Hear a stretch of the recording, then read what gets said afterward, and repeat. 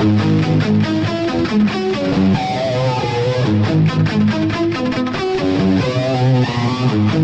Vancouver Canucks, a disappointing season to say the least. Of course, they had great success in that Edmonton bubble, pushing Vegas to Game 7 in the second round, and with that probably brought some unrealistic expectations to this shortened 2021 campaign. The Canucks end up finishing last in the North Division, 8th last in the league overall, and now have the 9th best chance at the first overall pick and a chance to select projected top draft eligible player, defenseman Owen Power. But the big news from the team this week is that GM Jim Benning is sticking around despite the entire fan base seemingly wanting him gone, and head coach Travis Green received a 2-year extension as his contract was set to expire at the end of the year. To talk more about it all, pleased to welcome the voice of the Canucks on Sportsnet 650 and also right here on Radio NL, Brendan Batchelor. Batch, how you doing? I'm good. Thanks for having me today. Well, really appreciate you taking the time. I mean, I guess I'll just start with the news from Travis Green getting a 2-year extension. I was, kind of sitting here waiting, thinking he would be back behind the bench, but of course it was really unknown given the, circumstances surrounding the team and not really wanting to put any money on the table during this pandemic. But he gets that 2-year extension. Were you surprised at all with just the length of that? 2 years, not a huge vote of confidence, but still, a little bit of time to try to right the ship here. Yeah, the length didn't surprise me that much because it's the exact same term that Jim Benning has left on his contract. So it would make sense to line up your general manager and your head coach on the same timeline so that, if things don't go well over the next season or two, then you have the option to make a change there. What did surprise me is how long it took them to get this deal done. The fact that we were talking about Travis Green's future heading into and coming out of the last game of the year and still didn't have any conclusive answers. So it was nice to see that once the ownership group completed their review and decided that they were going to keep Jim Benning, and certainly there's all sorts of debate within the fan base and around the hockey team about whether that was the right decision. But once they came to that decision, it's nice to see that they gave Jim the power to bring Travis back, because he said throughout the year that was his plan, that was his intent, that he wanted Travis Green back as his head coach. And, from following this team as closely as I do, I certainly believe Travis Green, after what the team accomplished in the bubble last year, deserved an opportunity to continue to coach this team going forward. Well, I personally also believe that Travis is a good young head coach, someone who is sort of, finding his way in the NHL. And this season, probably not a fair one, right, to actually grade him on based on all the injuries that happened, the huge COVID-19 mess that this team was put under. There was some other issues that they had to deal with some guys dealing with off-ice issues as well. I mean, just probably not a fair season, right, to actually grade how good Travis is as a coach, given all the other stuff he had to deal with. Yeah, and in normal circumstances, I don't believe Travis Green would have completed this year without a contract just based on the success the team had last year in the bubble. This, to me, is a situation where the COVID-19 pandemic, affected the economy around the NHL and the economic moves that the Canucks wanted to make. And, if they weren't sure their general manager was going to be back, which I think is probably fair based on some of the speculation that was around the team this week. I can understand them not wanting to spend money until they were sure of the plan that they wanted to go for in the future. But generally speaking, in the National Hockey League, if a head coach has the level of success that Travis Green had last year in the bubble, he earns himself a contract extension. Obviously, the pandemic and not being able to have fans in the building and generate revenue was a major impact on this season for a variety of reasons. And I believe it was a major impact on why Travis Green went without a contract all year as well. Now, you mentioned how both Jim Benning now and Travis Green each have 2 years left on their respective deals. Do you see this as being safe for 2 years? Because we know that, coaching, general manager positions, they often are, never really safe. So the fact that they got 2 years is great, but maybe it's really a 1-year trial to kind of see if they can get things back on track after, finishing last. Clearly a disappointment for all Vancouver Canucks fans here. Yeah, absolutely. Would I be willing to guarantee that both of them see out those full 2 years? I wouldn't, especially if the team struggles out of the gate next year. This is going to be a big offseason for the Canucks. Jim Benning and Travis Green met the media today, and they said all the right things about wanting to be aggressive, having the resources they need to improve this team right away. But make no mistake about it, there's a lot of unrest in the fan base in Vancouver and throughout the province and throughout the world of Canuck fans that aren't pleased with what has gone on through the first 7 years of Jim Benning's tenure that is now going to roll over into year 8 as he comes back. So, we hope and assume that fans will be back in the building come the fall. And if this is a team that struggles out of the gate or has a disappointing offseason or that fans don't believe in going into next year, it would not surprise me at all that if fans are back in the building, they would make their opinions known and make them known loudly, much like they did when Mike Gillis's tenure ended with the Canucks too. So I would not say there's any guarantee for either Jim Benning or Travis Green going forward, and this offseason is going to be crucial for the future of the Canucks and for the future of those two guys and their job security going forward. I got to imagine task number one has to be the signings of Elias Pettersson and Quinn Hughes. Did you get sort of a sense on where contract talks are at during today's press conference?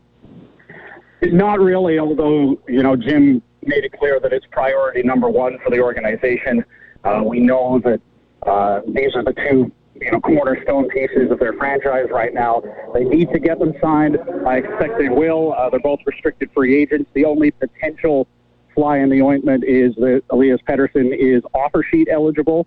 So that is a situation where another team could, try to steal him away on a contract, much like we saw the Montreal Canadiens trying to do with Sebastian Aho a few years ago. But I would imagine that any contract that's offered to Elias Pettersson would be matched by the Canucks. So it would shock me greatly if those two players are not back in Vancouver uniforms next year. Absolutely. It would shock me. I couldn't even put it into words if they weren't back, what I would feel about that. But any idea what they might be looking at? Long-term deals, bridge deals, any indication? Probably not at this point, eh?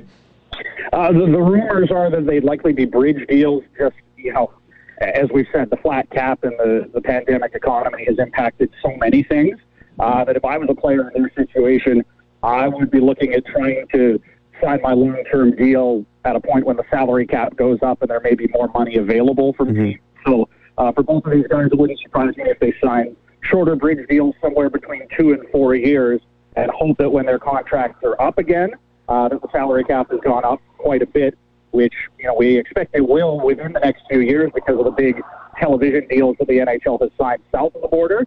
And at that point, it would set them up well to maximize their earning capability, I guess. Probably the Canucks would like to get them long term, but I guess we'll have to see. And the interesting part about this is that they now both have the same agent, so it's entirely possible that these deals for Hughes and Pettersson end up matching each other in terms of term and potentially in terms of dollar amount as well. Mm-hmm. Any idea how much of an impact the expansion has on the ability to do things this year? I mean, I would assume that, the majority out there probably feel like Braden Holtby might be the guy that the Seattle Kraken end up selecting, needing to get some kind of veteran goaltending in there. And, that's a pretty significant salary that would come off the books if that were to happen. But that might not be the case, right? They might take a lesser dollar value player. How much does expansion impact things, do you think, this summer and what Jim Benning can and can't do? Yeah, I think the Canucks are actually in a really good situation with the expansion draft. Braden Holtby coming off the books, if that were to happen, would be a good result, but I don't think it's likely just because of the dollar amount on the contract and, to the degree that he underperformed compared to expectations as the Canucks' second goaltender this year. Right now, it looks like, Seattle might be looking at one of Vancouver's B prospects if they're not able to protect, like a Jonah Gadjevich or a Jet Wu potentially, although I believe Wu doesn't even have to be protected because of his lack of experience. But, right now the Canucks actually are in a situation where they could look to capitalize on other teams' issues, where if there's a team out there, and we saw this before Vegas came into the league, that has, players that they want to protect and they're not able to protect all of them, the Canucks could, with their situation, go out and acquire a player from another team to try and help them deal with their situation, and also for Vancouver to upgrade the roster, because there are some players that you would project them to protect right now that, you could debate whether they would be worth protecting. So the expansion draft situation for the Canucks, I think, is pretty favorable, where it's unlikely that they lose any sort of impact player on their roster, and in fact, they might be able to weaponize their situation to their benefit to go out and acquire someone that can help them next year and in the future as well.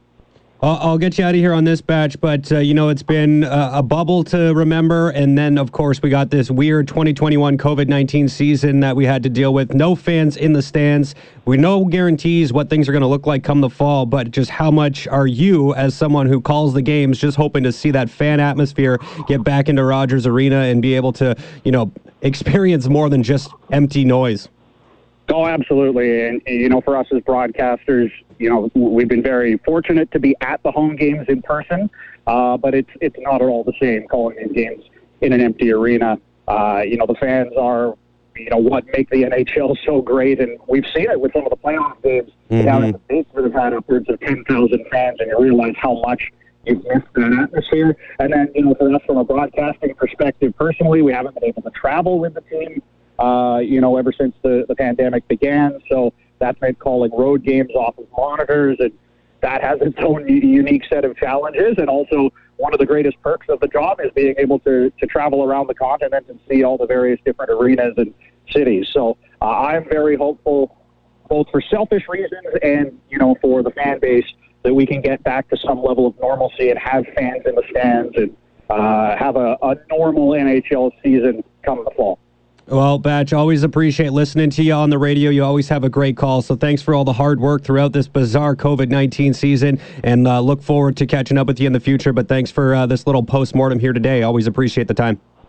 Yeah, thanks for having me, and thanks to all our great listeners on Radio NL. We truly appreciate the support of our broadcast, not just in Vancouver, but throughout the province as well.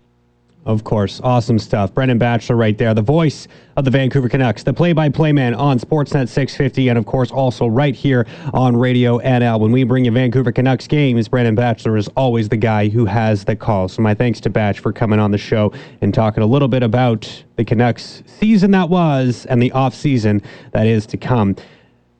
Yeah, I mean, he definitely had a very positive outlook when it comes to expansion, right? Saying that the Canucks are pretty well set up. We'll see what happens. He mentioned like a Gadjevich maybe might be somebody that's on the radar of the Kraken. I still feel like Holtby makes sense, but again, I guess the $4.5 million might not be so appetizing, but it's also only 1 year left. So that also might be something that they look at. I don't know. It's hard to say exactly where the Kraken are going to be going with this, but, they're going to want to try to get as many young, good players in the roster as possible as they prepare for expansion. But we saw with Vegas just how crazy things can get once you start dealing with a brand new franchise and having them enter the draft. They automatically get a great shot at the first overall pick by being an expansion team. I mean, when you pay over $1 billion for a franchise, I think you earn the right to have at least an opportunity at that top overall pick. And then we'll see what happens. We'll see what Wheelin and Dealin, the GM of the Kraken, Ron Francis, has up its sleeve, because I imagine there's going to be it's not going to be straightforward. It's not going to be a simple process when we go through that whole expansion deal again. So looking forward to seeing what that looks like. But as things sit right now, the Vancouver Canucks, I'm just looking at their cap space, they are projected, as it stands, to have about $15 million in projected cap space this offseason. That's not a whole heck of a lot to work with when you're trying to sign a couple of cornerstone pieces and defenseman Quinn Hughes and centerman Elias Pettersson. You also got, who else is on there? Yoli Yolevi. Not that that's going to cost you a whole heck of a lot to re-sign, but there's some guys out there. There's going to be some gaps within this roster. They only have, as of right now, 3 defensemen signed for next year. So they got some work cut out for them, that's for sure. Will Alex Edler be back? That's another big question mark. He's going to be turning 36 next season. He's definitely not going to get the $6 million he got this year, but will he come back on maybe a league minimum deal or something like that to continue playing in Vancouver? I could foresee that happening. Whether the team wants to do that is a whole another story, but based on Jim Benning's track record, he'll probably end up signing Edler for about 3 years, $3.5 million, because that's just something Jim seems to like to do.